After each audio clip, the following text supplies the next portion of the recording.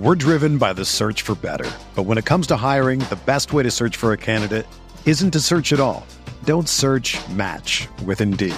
Indeed is your matching and hiring platform with over 350 million global monthly visitors, according to Indeed data, and a matching engine that helps you find quality candidates fast. Ditch the busy work. Use Indeed for scheduling, screening, and messaging so you can connect with candidates faster. Leveraging over 140 million qualifications and preferences every day, Indeed's matching engine is constantly learning from your preferences, so the more you use Indeed, the better it gets. Join more than 3.5 million businesses worldwide that use Indeed to hire great talent fast. And listeners of this show will get a $75 sponsored job credit to get your jobs more visibility at Indeed.com/Blue Wire. Just go to Indeed.com/Blue Wire right now and support our show by saying that you heard about Indeed on this podcast. That's Indeed.com/Blue Wire. Terms and conditions apply. Need to hire? You need Indeed.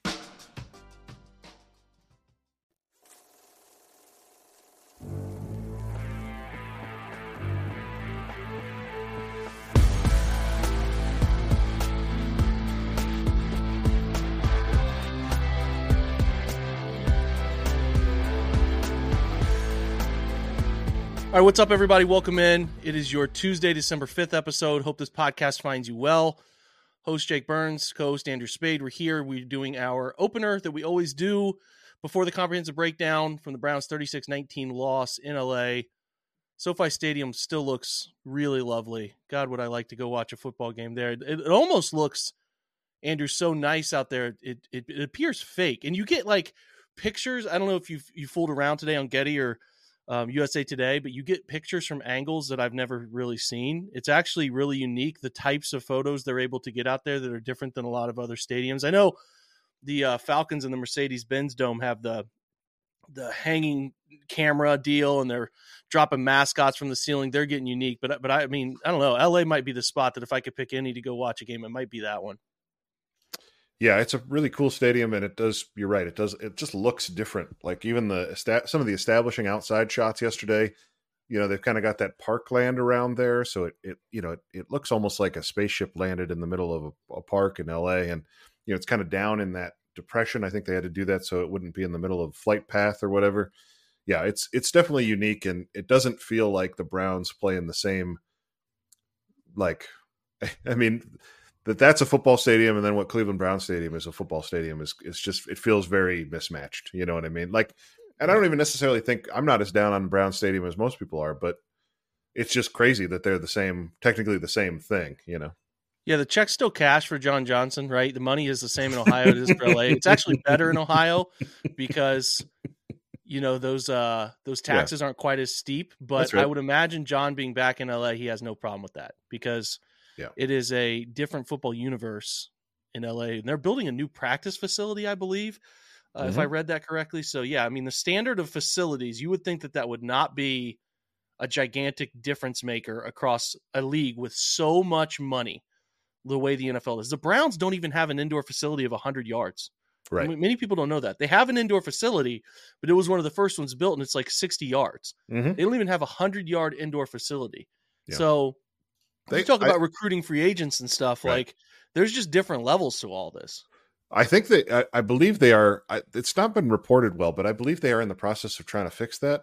They are at Berea. Like they're in a long-term process of acquiring a lot of the nearby homes and tearing them down and doing a whole thing. But it's going to take some time because you're talking about relocating. I think quite a few families and that sort of thing. So they're part of the limitation for the Browns is that they have an existing facility that they don't want to move that is in the middle of a neighborhood. And so when you're building from scratch, you can kind of put, it's like building a Costco or whatever, you can have a pretty big footprint and make it all work the way you want it to. And so the Browns are a little bit disadvantaged there. Yeah. I think the Vikings are another team that built, something pretty recently. And it's just, it's a different, if you're doing it brand new on a new lot, you can do things in a completely different way than what the Browns are having to work with. Their limitations, and it's true. It's both for the facility and the stadium, right? Because the stadium's on the lake, the facility's in the middle of a neighborhood in Berea, so it's a limitation. But enough money And you can convince people of anything, right?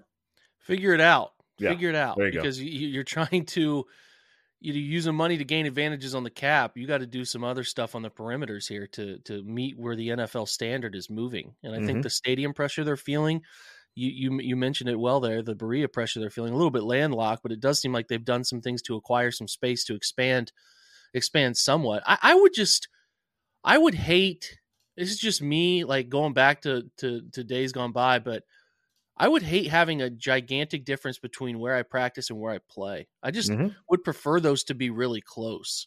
I know you can only do so much with like guys getting into a facility that is near your home stadium and there's traffic, and like Berea is obviously nicer because it's very calm in terms of the traffic patterns. And for the most part, some people might disagree with that, but it's certainly not downtown Cleveland, right? But I just feel arriving to your stadium and only really going into your home stadium as a home member of the organization, like what, 9 times, 10 times, if you include the preseason, probably 12. It just doesn't really, does that feel like home to you? You know, that's just a little bit of a question that I would have, because I mean, Berea is what, 20 minutes solid from Cleveland. It's not like they're neighboring exits. You get off one and you get on the next. You got to drive up north to get to it. So I hope they can balance the playing field. They've done nicely with what they have, but they need more in that sense. And we got off on a weird tangent, but we're going to talk about Browns and Rams. It was again a score that gets away from you at the end, similar to the Broncos game, certainly a lot closer than what it appeared. We're always going to hit on what we learned. I know I've digested the film to the best of my ability throughout a crazy, hectic Monday as possible before Chalk Talk comes together. But I would say there's some things we're going to hit on. I think we should just hit on offense, defense, and then a bigger picture topic here. I think you have to start with Joe Flacco. There's conversations to be had later in the week whether he can continue starting. I talked about it yesterday on the show about reasons why you would go with each. Andrew, I thought he played really well. I mean, he made some throws in this game that I haven't seen many Browns quarterback deliver. And this is because Watson just hasn't been great since he's been back. But there were throws inside this game that felt very like Baker Mayfield ripping it in 2020 in his best form. That kind of arm drive delivery stuff. And for a guy who's only been with the organization for 2 weeks to have a really good feel, the operation side, Andrew, I think you would agree with me, was really clean. Was able to can some play calls and get into other play calls. You'd see that at the line of scrimmage. It felt like they protected him well. It felt like line shifts and movements were in place. I'm just impressed with Joe Flacco, and I want to commend him on a game at 38 years old, using his legs a little better than I anticipated, moving around pretty well. Not that he's running for first downs, but he's just kind of moving around, creating angles, throwing lanes to throw the football. You know, the decision to throw that football he talked about to Elijah Moore was a sort of a pressure pocket. His internal clock was going off and wanted to get rid of the football down. I don't know if he saw John Johnson or not. He left it way too far inside. Even if he would have put it, some people tried to argue with me that if he put it on the sideline, it had a chance to be caught. It didn't. I think the corner was shadowing the sideline really well. It was just a bad throw choice, really, in that moment that the Rams had bracketed. They had a bunch of other things covered. That's the worst decision he made on the game. I think there's maybe a ball over the middle that could have been intercepted by John Johnson, but he didn't really give him a clean chance to it. But I will just say that if Joe Flacco's their answer moving forward, and I'm not telling you that we should decide whether that's the thing we would do right now, I do have confidence that Joe can play competent football to give their offense a chance to at least put 20 points on the board. And well, we thought that would be enough week to week, but maybe with the Browns going home, it will be. The defense seems to play better at home, but I do think that he's at least operating at a level that we've seen from the other quarterbacks that have been in the Browns offense, at least in one game. It's one game. He could have a fall off the cliff at any moment, but I was impressed, Andrew. Yeah, I think certainly considering it's a road start, which adds a degree of difficulty. And yeah, you mentioned the limited preparation, Amari Cooper leaving in the first half. I think those are all things that kind of, push against him in terms of those are factors counting against him, I guess is the way to say it. And I think he still played really well. I think, I think that you can make an argument for both players starting. I think you could, honestly, I would be comfortable with the situation where they start Flacco and give DTR a package of plays and try and use his mobility to break some things loose here and there when they need a little bit of a different look.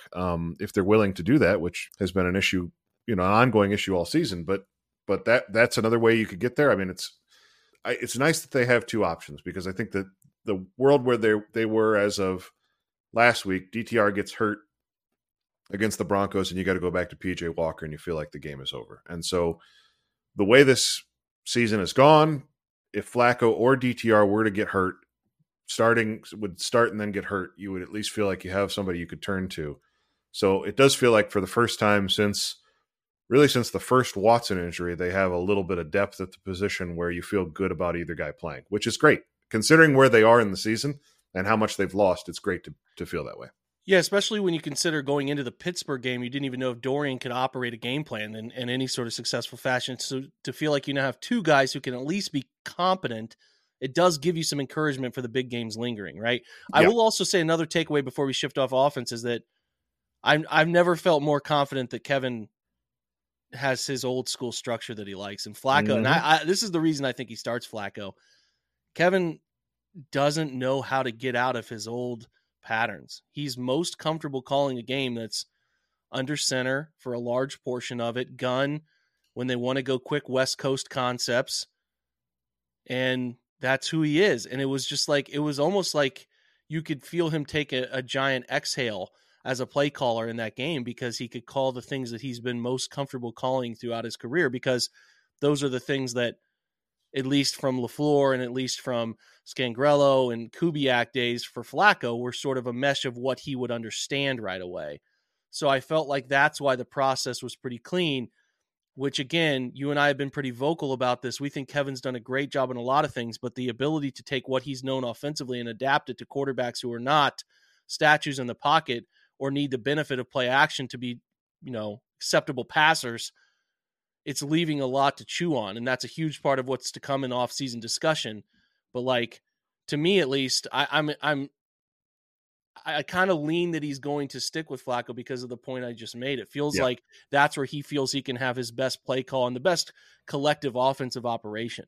Yeah, I think he wants the steady hand, and I think he also knows that he can scheme it up a little bit to put Joe in some situations that are all right. So, I mean, I said this a few weeks ago. I thought the way that Flacco talked in his first press availability after the Pittsburgh game before they went to Denver, it felt like, as soon as he got a window, he was going to be starting. And I think that's the bearing he's had. And I don't think he did anything yesterday to make you think that that's not where they want this to go. I mean, we'll talk about it in a second. I think they, for very good reasons, want and need to make the playoffs, even if they know that their ceiling is very limited in the playoffs. In terms of where they're headed, next year and the next few years, the culture needs, the culture of the team needs a playoff appearance to validate the work that they've been doing. I really believe that. And I think Joe Flacco probably gives you a better chance of getting there. So to me, it makes sense. Yeah, I feel pretty confident, Andrew, in the fact that they would not have been able to get Joe to come to Cleveland. It's not like teams were knocking down his door. It's actually ironic looking at the Jets situation. Now Zach Wilson says he doesn't even want to go back in and play. If the Jets would have just signed Flacco like a month ago, they'd clearly be in a much better position. Okay, let's flip over, talk defense. I know you had a point you wanted to make about the defense. And, again, like their worst game, I talked about this havoc play stat, which kind of combines interceptions, sacks, pass breakups. They're their worst game of ball production, worst game of pressure, worst game of sacks, 400 yards, no turnovers. Like this, and even with all that, it was still a 2019 game, which is kind of amazing that they were able to keep it at that point to have a chance to maybe go on a long drive and win the football game. But it just felt like, and maybe the Colts game was like this to an extent throughout, but throughout the game, I just felt like they did not have an answer, Andrew. That just didn't have an answer for what McVay was throwing at them, and it was just a matter of the Rams screwing up instead of the Browns taking something away from them. Yeah, I agree with that. I think that it's just, what I would say about the Browns defense and where they're at is that they're at a little bit of a crossroads here between the injury stuff that they've had with Denzel Ward, and obviously Myles Garrett is limited, and just some of the recent performances. You mentioned the Colts game. You go back that far. Certainly when they were in Baltimore with the Ravens, the last two games on the road, part of this is they do clearly play worse on the road. So you expect them to rebound against the Jaguars. But I also really think that part of this is not having good answers when the other team has kind of figured you out. And so you look at the upcoming schedule. I think the Jaguars and the Texans have the combination of play caller, quarterback, where they can probably find some stuff to get after the Browns defense. The good news for the Browns is that in those other 3 games, the Bears, the Jets, and the Bengals, I think you probably either through the play caller, the quarterback, or both are going to kind of be let off the hook a little bit. And the defense should be able to do what it does best, like you mentioned, causing havoc, getting into the backfield, creating turnovers, all of the sorts of negative plays that they need to help kind of fuel an offense that I think we all know is limited. So the question I have, Jake, and this kind of then bundles into my next point, is can they figure out a way to steal one of these between Jacksonville and Houston? Because I think it's very clear for their path to the playoffs that they have to beat the Bears, the Jets, and the Bengals. That's not really negotiable. And it's tough in the NFL to count wins ahead of time, but I think you have to count those 3 as wins. So then I really think the more I've looked at the playoff scenarios, you get this big, right now there's this chunk of teams. It's going to be the Steelers, the Browns, the Colts, and the Broncos. That's 4 teams for 3 spots. And then you've got the outside possibility of the Bills kind of shoving their way back through the door if they get real hot and just don't lose the rest of the way. I think those are, unless I'm missing somebody, I think those are all the teams that are kind of in this. And from what I've seen, if you get a bunch of those teams 2-10-7, you get one tiebreaker for all of them rather than head-to-head. So their win against the Colts doesn't help them as much as you'd like it to. For the Browns to control their destiny and not need another team to lose, they have to get to 11 wins is my conclusion. And I feel pretty strongly about that's what the scenarios bear out, because the Colts and the Texans and the Steelers to a certain extent, although they have quarterback trouble now, have a very clear path. And the Broncos as well have a pretty friendly schedule. So when those 3 teams all have a friendly schedule, and I think have a good chance of all being 10-7, and I think the Browns for the most part lose tiebreakers to those teams. So I really think you can kind of distill this down to finding a way to steal one against Jacksonville or Houston, ideally against the Texans, because it helps you even more there because it's a loss for them, but you wouldn't quibble if you beat the Jaguars, obviously.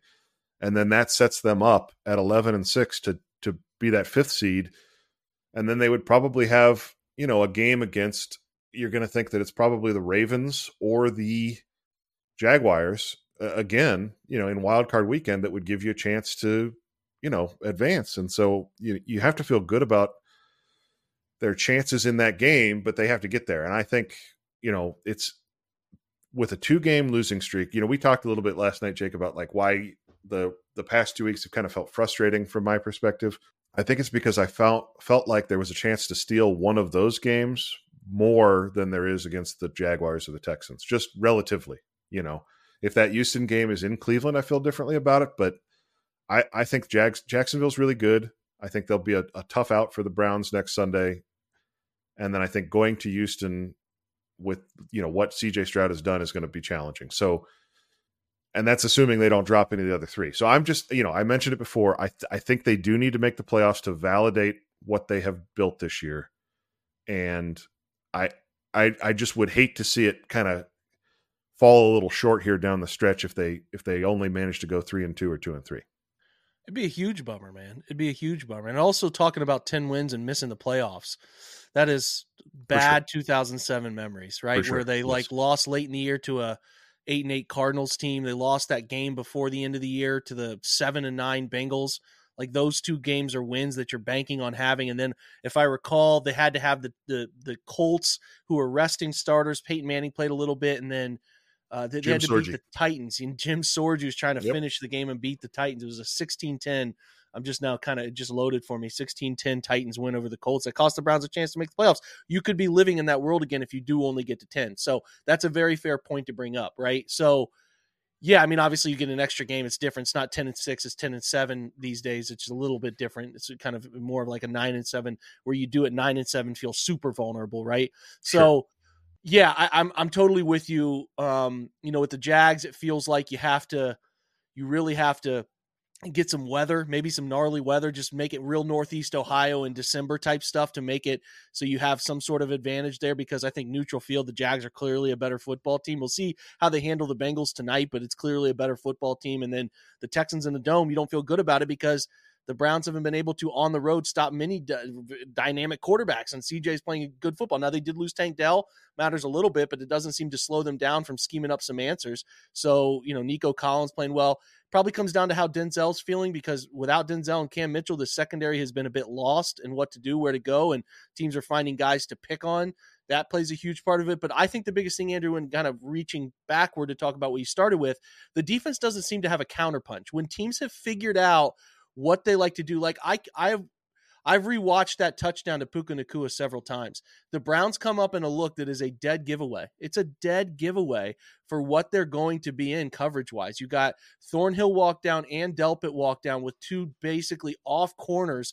There's not a doubt in your mind that you're getting invert two. And Stafford was so comfortable picking apart these coverages. Now, I don't know. I can't imagine just being down Denzel tells the team, like, we can't disguise in any way, shape, or form because we don't want to do that. But if that's the case, like, I just feel like these quarterbacks recently have had a good feel between what we saw Russ doing at the line of scrimmage paired with what Sean Payton was putting together. Now McVay. I mean, Doug Peterson's been around the ring. He knows how to operate this. Trevor Lawrence is a very heady quarterback. They'll figure out answers. Stroud is clearly learning, adapting, and putting himself in great positions week to week. I don't doubt he can come up with answers. They have to disguise better.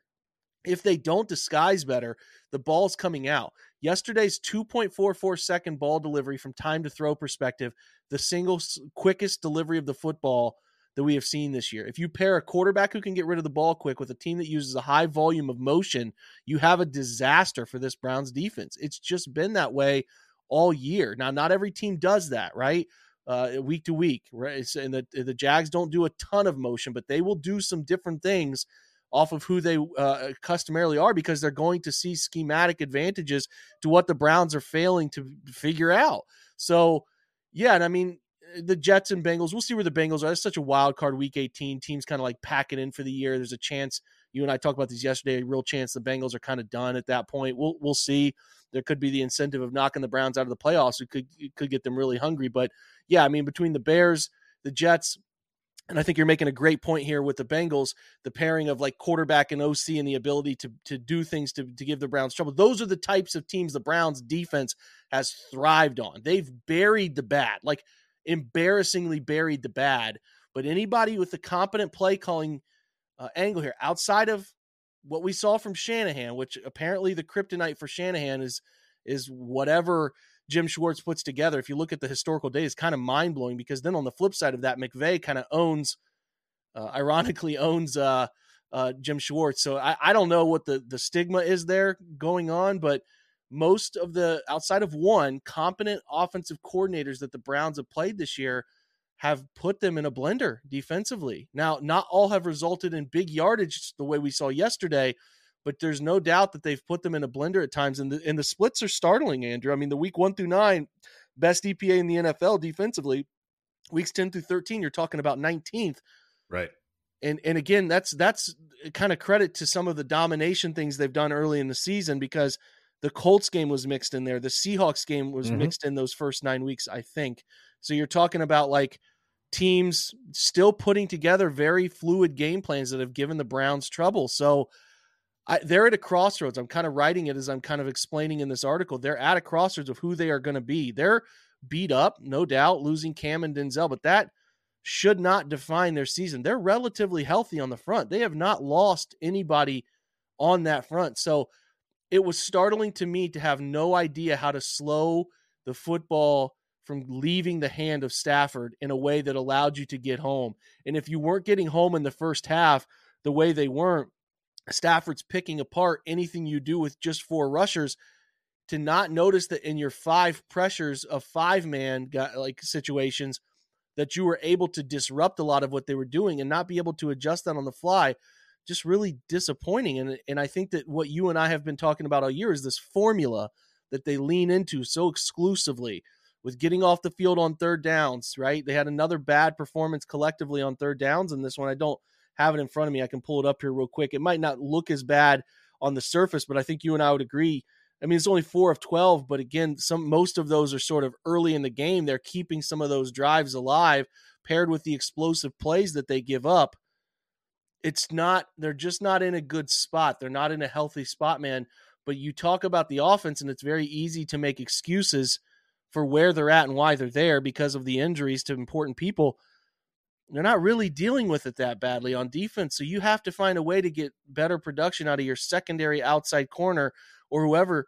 If you need to play Deron Hammond come up, like whatever you need to do to figure out how to alleviate this weakness at corner, you got to figure it out. I mean, I know Hammond's a safety. Maybe you're playing more 3 safeties and you stick Newsome back outside. I'm not sure what the answer is here, man, but the Rams picked on it nonstop, and it was obvious. And they knew when the Browns were going to be in man coverage and ran the football on the perimeter.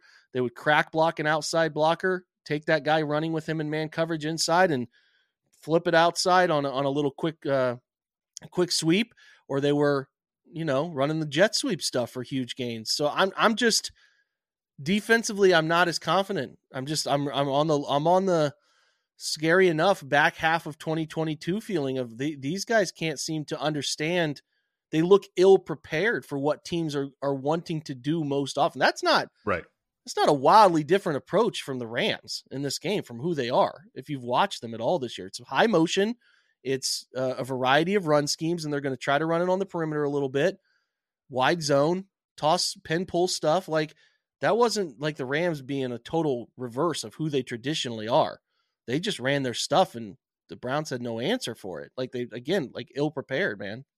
Yeah, I think the concern is that you like I said, you're talking about their limitations against better teams, and you mentioned the 49ers game kind of being the outlier, but I think they're going to get another good offensive team that's well coached and well quarterbacked this week. You hope that the home field advantage is enough to mitigate that, right? And like you said, maybe some weather gets in there. Trevor's a Southern kid and does have some ball security issues, so you hope that they find a way, because I think that's where they're at now. I don't look at this as the same sort of invulnerable unit that we felt like we had earlier, and I think even a few weeks ago was talking about in terms of you get into the playoffs and it's a 1-game sample and anybody can beat anybody. That is still true as far as it goes, but I think there's definitely some holes in the bed sheet, or however you want to say it, right? Like there's some gaps. There are some gaps, and the recipe is out there now for the things that other teams can do successfully against them. And I mean, it's something you've said before too. It's up to them to adjust, right? It's up to them to show something different. I think part of what is disheartening to me is that you get a lot of this stuff where, like the cover 2 invert thing, it's like, that's not new. That's like a staple for Schwartz. And I think you almost, if you're Jim Schwartz, don't you have to kind of expect a guy like Sean McVay is going to, and a quarterback like Matt Stafford, they're going to be ready for it. It was the most obvious look they've given running that this year too. I couldn't believe it. I mean, yeah. I think they thought the pressure was going to be the answer. Stafford motioned, got out of under center because he saw the look he wanted to see, got into the gun, and ran what they wanted to run to beat it. And it was a true beater. He didn't have any issue looking left and just ripping the football because he knew he was going to get Taki as a statue defender and nobody in the middle of the field. It's just about putting the ball over his head to Puka Nacua, right? Without too much loft so that the crashing outside corners could get to it. Yeah, I mean, I'm just baffled by some of the disguise issues here. Like, if you look at the 2nd and 20 that goes for a 30-yard corner out, he knew it was cover 2 right away. He checked again into a cover 2 beater. Like, I'm sort of baffled how 13 weeks in here, Andrew, they're not in games against, again, like when you're playing Clayton Tunes of the world, or like some of these other, you can do this stuff. You can do this against the Jets and be fine. You can do it against, probably Jake Browning to an extent.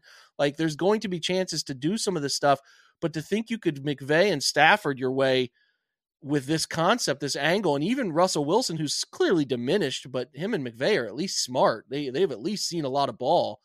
It's borderline arrogant, man. Borderline arrogant is kind of the way I would put it. I think the way that I would sum this up, Jake, is that there's definitely a story of this Brown season where you can say, well, you lose Nick Chubb week 2, Deshaun Watson's in and out of the lineup and then done for the year after their biggest win of the season against Baltimore. Jack Conklin goes down early, injuries to Denzel Ward. And so, you kind of put all that together and say, well, they just at a certain point got overwhelmed by injuries. But I think watching these games, I think there's stuff that they are doing. No coach is ever going to be perfect. Stefanski has made a point of saying that this year, and I think it's true, right? The standard for these guys is not perfection ever, right? But I do think there has been some stuff on both sides of the ball that you can ask questions that go beyond just injuries. And I guess what I'm trying to say is I think it's bad analysis to sit here and say they got injured to such an extent that they couldn't win these games. There are still talented players. I mean, I mentioned Jack Conklin. DeJuan Jones has been, I think, every bit as good as what we expected from Jack Conklin. So you can say you lost Jack Conklin week 1, but DeJuan Jones performed, right? So part of this is about who steps up and takes the place and whether or not those players are up to the task of replacing the players that are injured. But I think also part of it is the coaches adapting what they do to allow the team to be successful despite the injuries. And when you lose Denzel Ward and Myles Garrett is diminished, how you create pressure using blitzes, using extra pressures, how you disguise your coverages, run some things that maybe would catch the other team off guard and trouble their preparation a little bit. Those are ways that you scheme up a win. And the Browns, listen, they have done that this year. They absolutely have done that. But these last 2 weeks, they haven't. And they have been on the other side of it where they've been getting schemed up and they've kind of been pushed around a little bit. And that's the part that's frustrating because it felt like those wins were maybe available for them there. Yeah, they need to go into these next few, with coaches saying a little bit of what Kenny Pickett said. We expected more man, got a lot more zone. They need to do some things that are unique and different. This time of the year, you need to put in some looks that you have not exposed on film. Like they need to, again, these next 2 are so important to the concept of making the playoffs that they need to do everything in their power. I don't care what it puts on film for the remaining 3 after it. You get to 9-5 somehow, even splitting them, getting one of them to get to 8-6. You need to do whatever it takes. That's the simple side of it, where they cannot think that their scheme alone and the aggressive approach and all of this is the answer anymore. You can get some offenses early in the season as teams are trying to sort of delve into who they want to be offense. I think that's the right time to be that way. And I'm not calling for them to not be aggressive. That's who they are. But how do you harness the aggression and also give some teams an idea that you're going to be aggressive and then you're going to bail out of that aggression to do some different things that take away answers? I need them to make quarterbacks confused. They have to do it. And Stafford was not confused all day. He just wasn't confused. He was on top of everything they were doing, and you're not going to win ball games that way. And on top of the run game stuff, which had plenty of success too, you're not going to win that way. You just can't.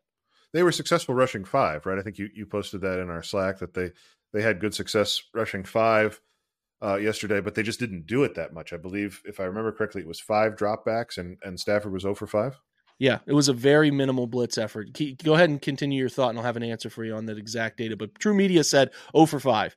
But I want to see what Pro Football Focus has as a comparison piece to it as well, because I think some of their stuff – because actually the thing is they blitzed 6 a couple times, and when they blitzed 6, they were actually pretty successful against a 6-man blitz. Right, the Rams were, yes, yeah. So I think that's – and listen, maybe it works for – a reason that they don't fully understand, and you're not prepared. And again, I don't want, this is not just like an unlimited negativity thing. I think it's that, like, I think what you're saying about the time of year is such a great way to put it. This is the time of year where you can absolutely steal a game by catching a team off guard, offensively or defensively, both ideally, right? And so they've got, I think, 2 games that, to go back to my original point, unless you want to like root for the Colts to win or lose a bunch of games, or the Broncos to lose a bunch of games, I unfortunately think that the Browns are in a position where they're going to be in a multiple way tie at 10-7 and be in a difficult spot. Now, obviously, injuries and different things like that can change all of this, right? It's, we're trying to predict the future in the NFL. It's dangerous business. But what I'm trying to point to is that they have 2 games where I think they're probably going to be underdogs. I haven't even seen the line this week, but I have to assume the Jaguars are favored. And then I would guess against the Texans in Houston, they will be underdogs as well. So can you find a way to steal one of those games? And then you obviously have to take care of business in the other 3 and get to 4-1 over these last 5 so that you can end up 11-6. Because if you're 11-6, you're walking into the playoffs. And again, I think that's where you say, given everything they faced this year, that the season was a success. But I do not want to be the person or the fan, whoever, that says, well, at a certain point, it's too many injuries and you just can't do it. Because I think we see in the NFL that teams overcome that adversity, and the Browns have done it. They have done it. They got to 7-3, but the job's not done, right? Which is a little bit ironic given the hat that Myles Garrett was wearing after the Pittsburgh game, right? The old Kobe mantra of job's not finished. So, yeah, I wanted to double check. So they were 0 for 5 according to True Media. When you brought 6 or more, even getting crazier and bringing 6 or 7, it looks like, the Puka Nacua touchdown came down the middle of the field, another 20-yard completion up the right sideline when Puka got hurt is another completion, and then another 15 yards. So if they dropped 6 and brought 5, they were in really good shape in that game. Got an 0 for 5 result. When they brought 6 or more, or brought a fire zone pressure, right? Then that's when things got rough, when they dropped defensive linemen out, right? Because, kind of like you can chart it and say, well, they actually blitzed, but they dropped the linemen out. So that's only 4 rushers, so on and so forth. When they actually occupied with 5 guys rushing the quarterback, they were really effective. So it's kind of a bummer that they didn't do a little bit more of that. So, all right, listen, we're not out on the defense. We're not out. They can fix this. They can get back on track. It's going to take a big group effort. Hopefully, if you want proof Denzel Ward matters to your football team, you've got no more evidence in the last 2 weeks. He matters to your football team in a very large way. So hopefully we hear. It's been so quiet on that front. We've heard no updates on that shoulder. We just know he's been out, and we haven't gotten any answer for what's going on, even the specifics of what's going on with that shoulder. So Browns and shoulder injuries, Denzel, Myles, and Deshaun Watson's kind of the defining injury issue of their season. So hopefully we get some good updates on both Myles and Denzel throughout the week, because it's clear they need to be pretty healthy to be their most effective self. And hopefully the home crowd, home environment, the next 2 can get them back on track, because they need to be back on track. This offense just isn't going to be able to do it. They're not going to be able to carry them through games. It's just the way that this is cut up. So the defense has to be the weeks 1 through 9 productive type of defense instead of the one that we're seeing the last 4 weeks. So, okay, that's a wrap up for this today to start. Thanks to Andrew for stopping by, hanging out with me and chatting. And like I always do, we'll take a quick break, word for our sponsors, and then we will be back to talk about some of the data and game plan analysis from this one. We'll be right back. We're driven by the search for better. But when it comes to hiring, the best way to search for a candidate isn't to search at all.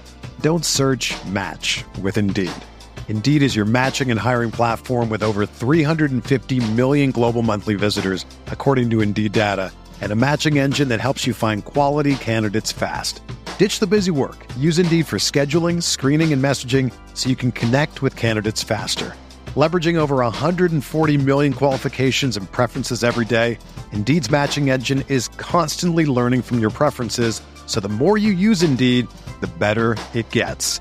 Join more than 3.5 million businesses worldwide that use Indeed to hire great talent fast. And listeners of this show will get a $75 sponsored job credit to get your jobs more visibility at Indeed.com/Blue Wire.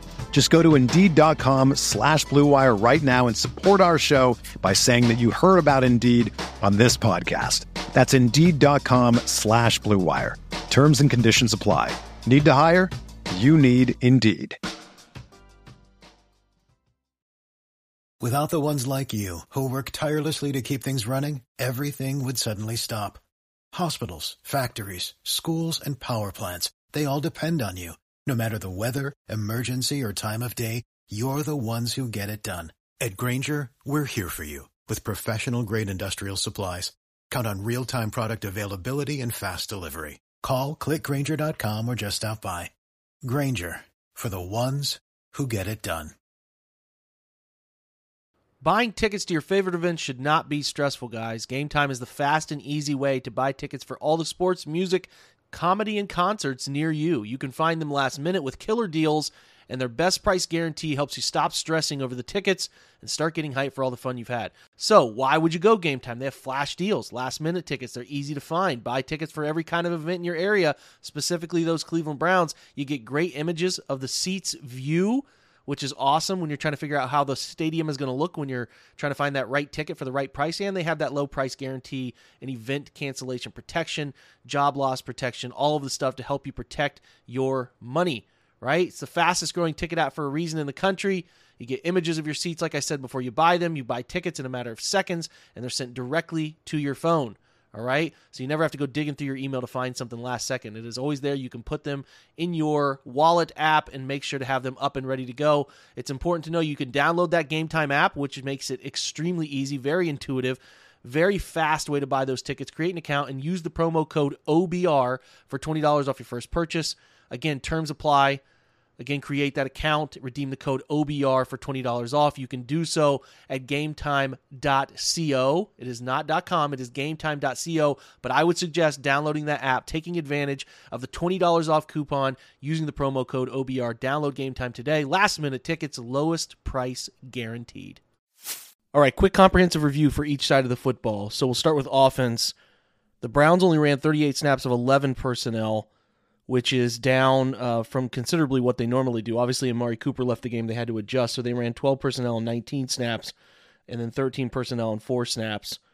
Again, Jordan Akins doesn't seem to have a role here. I don't really understand the signing, what the draw, the appeal was. It's not working out. He had a catch in the game, but again, it's not working out. It's tough to see why they spent the cap there the way they did when they could have just invested in the UDFA market or something like that. It's just a really disappointing outcome so far, especially considering how much Harrison Bryant's involved, and we didn't necessarily expect that, right? So Akins played only 12 snaps in this one, right? So not much, and again, very minimal impact. 38.9% motion percentage, a little higher than their average, not by much though, 26th in the NFL. It's pain, for me, if you guys listen to me, it's pretty painful for me to hear that, right? I think you guys know by now how much I enjoy motion and the benefits from motion, and the fact that they're not using them as much as they should, especially for a team fighting for every inch on the football field they can find. It's disappointing overall. Let's keep going. Rams played their heavy zone tendencies, but I thought they were charted with only one man snap. I saw more than one man snap. I saw about 3 or 4 key moments in the game that they were running man-to-man, like press man. So I don't necessarily agree with that charting. They had the Rams at 1 cover 1 snap, 11 cover 6 snaps, 18 cover 4 snaps, and then a lot of cover 3. Cover 3 was where the Browns were worst in this one. We'll talk about the quarterback in just a second. Snap count perspective, like to always give you this. So Cedric Tillman led all wide receivers with 66. Njoku led the tight end group with 59. Elijah Moore played 52 snaps.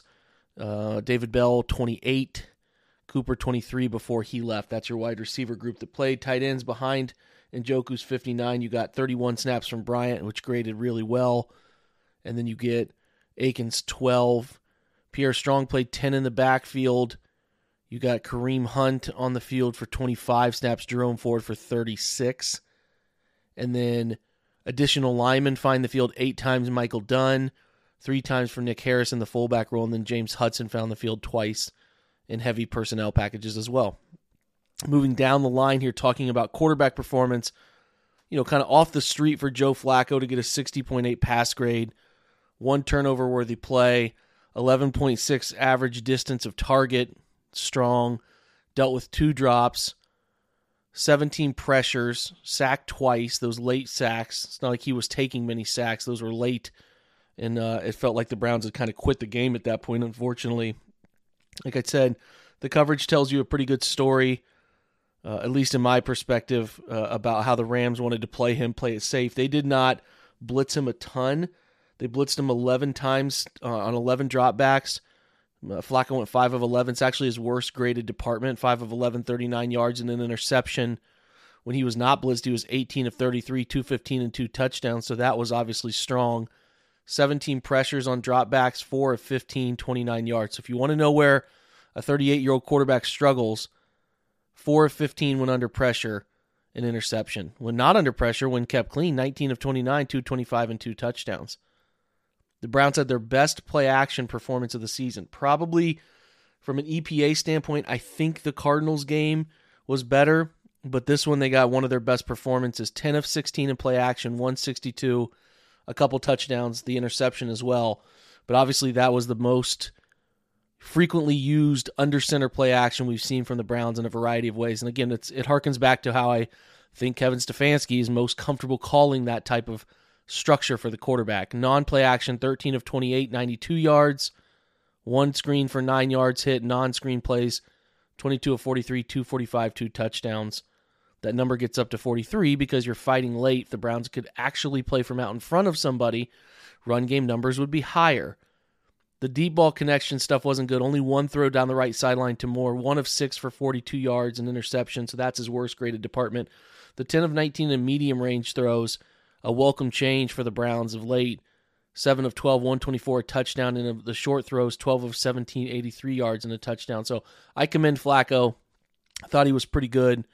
I talked through all of the chalk talk stuff about some reads I think he missed, about 4 or 5 of them. Obviously the one was super detrimental, as we all know, the interception, right? So that's out there if you want to go find it and you want to see visual aid to help. Harrison Bryant, highest receiving grade, 89.3, catches all 5 targets, 49 yards, a touchdown. His most active performance. I thought he played well. Caught a great ball up the seam, caught a nice play-action boot throw, obviously caught a second play-action boot underneath on a slice concept underneath behind the line of scrimmage to catch that touchdown. He had a good game. Elijah Moore caught 4 of 10 targets. I'm not sure that he missed a bunch of opportunities. They did not give him a drop, which I thought was the right thing to do. One ball was left too far inside, pass breakup, but it's clear that Flacco has some comfort with Moore, and Moore got to play more on the outside, right? He was 25 snaps wide to just 13 in the slot, which is how I think he should be used primarily as it is. So it was nice to see that. The route running was on display, and he got a nice 76.2 receiving grade. I thought he was good.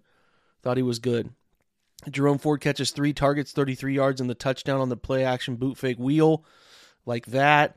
David Bell catches both of his targets for 12 yards. Amari Cooper catches 3 of 5 for 34, but he's charted with 2 drops. Not a good game from Amari. Really 2 straight games we haven't seen much of an impact from Amari Cooper, and the Browns can't survive that way. Cedric Tillman, 2 catches on 6 targets, 20 yards. And David Njoku, 2 catches on 6 targets for 17 yards. He's got to have a bigger impact. One of those was a 9-yard screen catch. They got to get more out of him. I feel like I've been saying it for years. They got to get more out of him. Pierre Strong, highest run grade, 2 carries, 20 yards, almost broke a wide zone carry into the end zone. Thought he had a nice second half getting opportunities. Kareem Hunt, 12 for 48. And then Jerome Ford, 9 for 19. But, Jerome Ford's not running against, I think, looks that are going to give him many opportunities. I'm watching that chalk talk. There's not a ton of wiggle room there. It's not getting blocked up very well for him. It's kind of unfortunate he's on the receiving side of that. Kareem Hunt continues to be really effective in short yardage, where they used him to pick up multiple first downs. He had 5 first down runs on the game. And then Jerome Ford pass blocked really well, and that's noteworthy. That's why they trust him the most right now. Blocking grades from the offensive line perspective, the pass block phase is not good enough. 68.9 from Jerron Christian, but Wyatt Teller's a 59.7, Postage a 27.1, Joel Bitonio a 25.9. Like, if that's your guard center guard while your tackles play really well, considering, right, 78.2 from DeJuan Jones, like, I thought the tackles were fine, and it makes sense. The Rams don't have as skilled edge rushers as they do in the interior, but the Browns are playing between Teller, Postage, and Bitonio a ton of money. They have to play better. So one of the worst Joel Bitonio pass blocking games I've seen from him, man. Postage was rough too. Between the 3 of those guys, you're talking about 9 pressures of the 16. It's unacceptable for what they're paying and what they're expecting out of those guys. I understand Aaron Donald, but Kobe Turner and some of these others, it's like they can't have these issues pop up, especially when the collective around them blocked pretty well in this game. Harrison Bryant and Njoku, I thought, blocked pretty well. The team collectively received some pretty strong run grades, but they have to pass block better, especially in moments, in these tight moments where these games are teetering. They're not playing from out in front very much.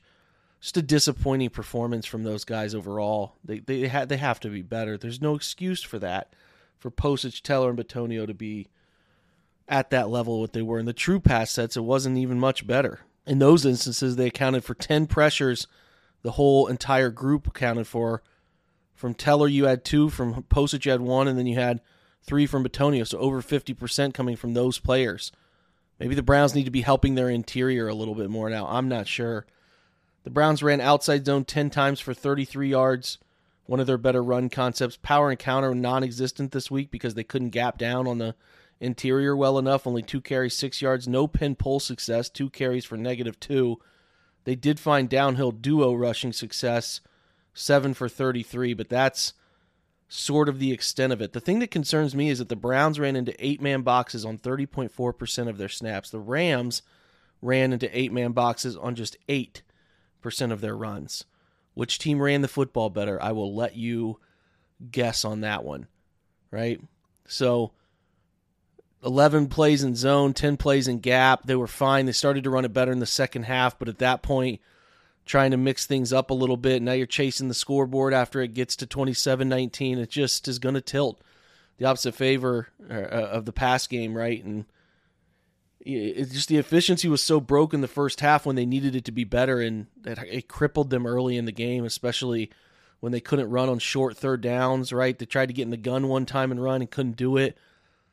You got rolling in the second half, and that was nice, and I thought their balance was better. But in moments where the Browns are trying to create some plays, I understand going to the passing game because that's what they've been using best, especially that play-action passing game. It's just a real bummer that they were unable to get a result off that play action when they needed it, right? That 20-19 score, 6 minutes left. Tough. They could have put 27, even probably 30 on the board in that one. Defensively, Anthony Walker gets your highest grade. Ogbo Okoronkwo gets your second highest grade. Myles Garrett, your third. Only 2 pressures from Myles Garrett. Posted a clip. He doesn't look like himself. I wouldn't be surprised, this is me totally speculative here, if at the end of the football season we hear about he's getting surgery on that shoulder, but I think he's going to try to rough it out. I don't know. I mean, as long as they're alive, he's going to try to rough it out, but the ball got out of Matt Stafford's hands so fast. The 2.44 second time to throw, by far the quickest the Browns have faced this year. 50% of throws coming out in under 2.5 seconds. It was just not a fun game for this group to rush the passer. Like there was so few opportunities to get after the quarterback when the quarterback actually held on to the football. That wasn't play action based. The Rams had him in hell. They had him in hell, manipulated them in both phases. They ran it well on the perimeter, right? So the Rams ran 6 plays of outside zone for 32 yards, 8 plays of pin pull for 46. They put it on the perimeter, dared the Browns support players to come up and tackle, caught them in man coverage a ton, talked about the light boxes they faced. Hey, we get them in man coverage, we're going to get crack blocks, we're going to peel out and around, have those guys, those cornerbacks chase those crack blocks in, and we got the edge sealed. And the Browns didn't adjust to those issues. They played a dense amount of man, and I'm talking a lot. Like in this game, they played 34 snaps of cover 0 and cover 1, 32 of cover 1, just a couple snaps of cover 0. But that's compared to 9 snaps of cover 6, 11 snaps of cover 3, and 5 snaps of cover 2. So 10 to 12 more snaps of man coverage, and it just didn't work out for them. I mean, that's the perfect thing against man coverage, is to crack and replace with a puller. And they did a great job, and the Browns did not react well enough laterally to get out and stop the run. So in this one at the bottom, Mike Ford, Greg Newsome, Jordan Elliott, Dalvin Tomlinson. So you get 2 bad defensive tackle performances. Newsome, another rough game in the slot, including a 29 run grade. Mike Ford, a 29 run grade. That's fitting from what I saw on film. Right? It's really rough. Missed tackles, 7 missed tackles in the game, but guys just not fitting the run well, not realizing, sorting out crack blocks and when they needed to get their eyes back outside. Just rough all the way around. Continuing down the line, the Browns played a lot of a lot of nickel, 61 snaps, 1 snap of base, and when they got in dime and played 6 DBs, All 6 times they played it on third downs, they got the Rams off the field. But again, how many third and longs can you get in where you want to put that extra DB on the field? That's the big question. The Rams had .24 EPA for the game. They played motion on 73% of snaps. So like I said, had the Browns in hell chasing motion and bumping and knowing and understanding their rules. That's all very illustrated for you in Chalk Talk. 18 of 68 snaps included no motion. So they were on the field 50 plays of motion, making the Browns chase them around with that stuff. And when they added motion to their run game, it boosted their EPA by 10 points. They're just challenging the Browns to think all the time. And they ran for 4.8 yards on first down rushes, which is going to always make the sticks something easier for you to chase on third downs. Stafford in the game only blitzed 10 times. He was 5 of 10, 126 and a touchdown, largely because the cover 2 invert accounts for 70 yards of that. The Browns didn't bring more than 5 rushers, but 2 times. When they brought 5 pass rushers, Stafford was 0 for 5. He ate up fire zones. He ate up cover 2 invert. He ate up some cover 6 for big throws. That's 90 yards between the Puka throw down the middle and the throw up the right sideline on 2nd and 20 where they get 30 yards. That's 100 of the 279 passing yards, right? So in this one, his best mark was when he was blitzed. But again, their fire zones and how people data collect how many rushes are coming. Pro Football Focus charts a fire zone, which is a dropping D lineman and a blitzing second-level defender as a blitz, whereas some places will say a blitz is only 5 when you bring 5 or more after the quarterback. So it's a little tricky on the data collection side, but the Browns weren't very aggressive in this one. It's actually one of the lowest blitz percentages I've seen them have, according to True Media. When Stafford was kept clean, 18 of 28, 175, 2 touchdowns. Under pressure, 4 of 9, 104, and a touchdown. They include that, again, 70-yard Puka throw with pressure because Thornhill comes off the right side and almost gets a hand on that football. They included that in the pressure look. Not blitz, 17 of 27, 153, and 2 touchdowns. A pretty good game overall, right? They give him a 72.2 passing grade. I thought it could have been higher because I thought he took care of a lot of stuff. They actually gave him 3 big-time throws and 1 turnover-worthy play. We broke that one down in Chalk Talk, too, where he throws a Texas route to Kyron Williams out of the backfield on the right side, never identifies the middle read linebacker. Anthony Walker just right before halftime, missed a real chance to come away with the football that would have been huge to keep it at 10-10, or he even could have returned it for something big. 20-plus yard throws for Stafford, 2 of 5. He gets a touchdown, 100 yards, 88.5 grade. Medium, 10 of 19 yard range. He was 2 of 4 for 35 yards. 16 of 20 on the short side of things. So, again, effective, efficient. They had a great game plan. Football is coming out. Run defense grades, top of the list. Thornhill, Okoronkwo, Khalif Halasi, Anthony Walker, the bottom. There's quite a few guys at 50 or below. Zadarius, Dalvin Tomlinson, Jordan Elliott, Grant Delpit, JOK, Mike Ford, Greg Newsome. They didn't fit the run well. And I'm not surprised to see those grades where they're at. Didn't get to the corners. Only 13 stop tackles on the game, nearly 2 yards before contact. The Rams with the fly motion stuff they put together for some big runs, they had the Browns on their heels. They have got to consider changing some of their rules here, because I know the Jags coming in this weekend, I know they're banged up and they're going to possibly be without Trevor Lawrence, but they're going to challenge the Browns' rules to motion. They just are. And that's something you should be worried about as a fan, like how they're handling this and the chaos it is causing them. They need to simplify as best they can. Miscommunications are the biggest things that hurt defenses at the NFL level, more than anything. And they're in the middle of it. Pass rush, Jordan Elliott gets your highest grade, despite not creating a pressure. He just won off the ball. But again, you can win off the ball and not get a pressure because the football is out so quick. Zadarius gets a 76.3, Miles a 69.9, nice. Juan Thornhill, 66.9, Grant Delpit on 3 pass rushes. Everybody else above 50. They actually are telling you that the Browns rushed well, which I thought they did. 14 pressures, but no sacks.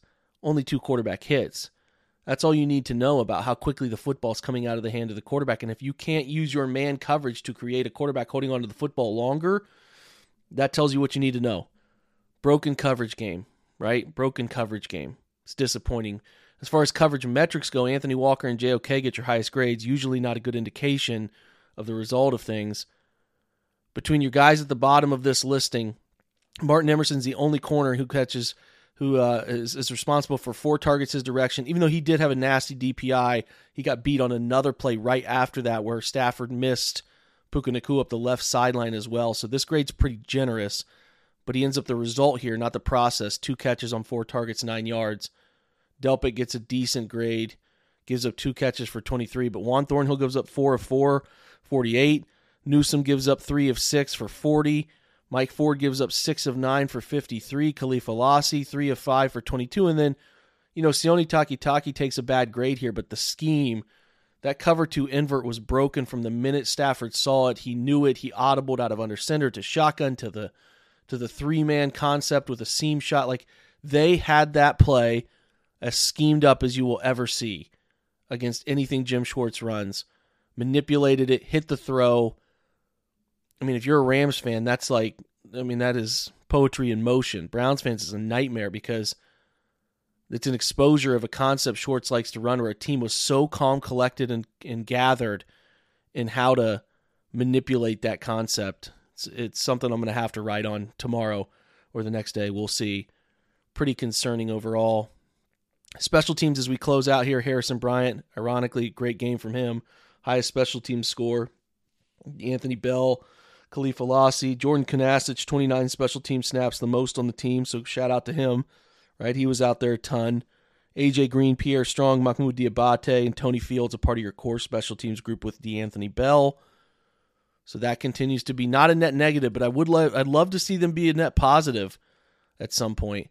5 punts from Bjorkquist, 236 total yards, 47.2 yards per attempt. The 40.2 net needs to be better, right? Needs to be better. He only had 2 punts inside the 20 of the 5. One was a touchback, so not bad, again, but you'd like it to be a little better. He needs to be punting, especially in a dome environment, a little bit better than that, more consistent than that, and get more out of it because his leg is powerful enough. So Hopkins gets his worst grade on the year because he misses an extra point and doesn't really make any gigantic kicks, like a 47.6. The grading metric on kickers is kind of funny, but he does make a 40 to 49 yard kick. That helps. He made a 20 to 29.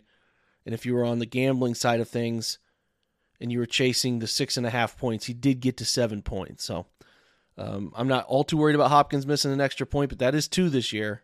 And they've been crucial, both of them. That Ravens game and this one, you get to 20 to 19, you really want to make it and feel tied. That's a big difference between 2019 and 2020. I wish he would have gotten a chance to rectify that at the end. That's a bummer he didn't. That's it for today. Browns out schemed, out coached, out played. I mean, and they were close still. Even in that case, they were still close. I actually thought the offense was overall kind of fine. Defense was out coached, out played, right? That's a bummer because you're leaning on those guys. They got to be better this week. It is potentially a huge get-right opportunity if C.J. Beathard's starting at quarterback. We'll be monitoring that closely. We'll get Jordan Zerm and Andrew Spade in here soon. We'll have a mailbag for you tomorrow. Then we'll get with Jordan. We'll talk through a lot of different things going on in a really big game at home against the Jags, who are also going to be chasing a win that they will badly need, having dropped that game to Cincinnati. So we'll see how it shakes out. Okay, we'll give you all the information you need. Check out the OBR for the written content.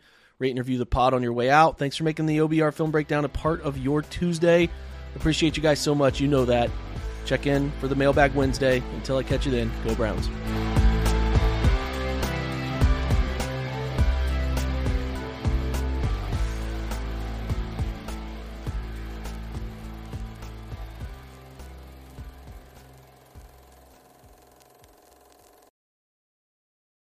It's happening daily. We're being conned by the institutions we used to trust. The mainstream media is distracting us with meaningless headlines instead of focusing on the harsh realities facing American families. Time is short before something big happens, and that's why so many folks are preparing. They're becoming self-reliant by investing in emergency food storage from My Patriot Supply. Go to MyPatriotSupply.com and secure 4-week emergency food kits for each member of your family. Each kit contains tasty breakfasts, lunches, and dinners, averaging over 2,000 calories per day. Save $50 on each 4-week food kit you purchase. Plus, get free shipping on Ready Hour 4-week emergency food kits. You're not ready if it's not Ready Hour Foods. At My Patriot Supply, you can also get solar power generators, water filtration units, heirloom seeds, and survival gear. Order by 3 p.m. and your unmarked boxes ship the same day. Shop MyPatriotSupply.com today. MyPatriotSupply.com.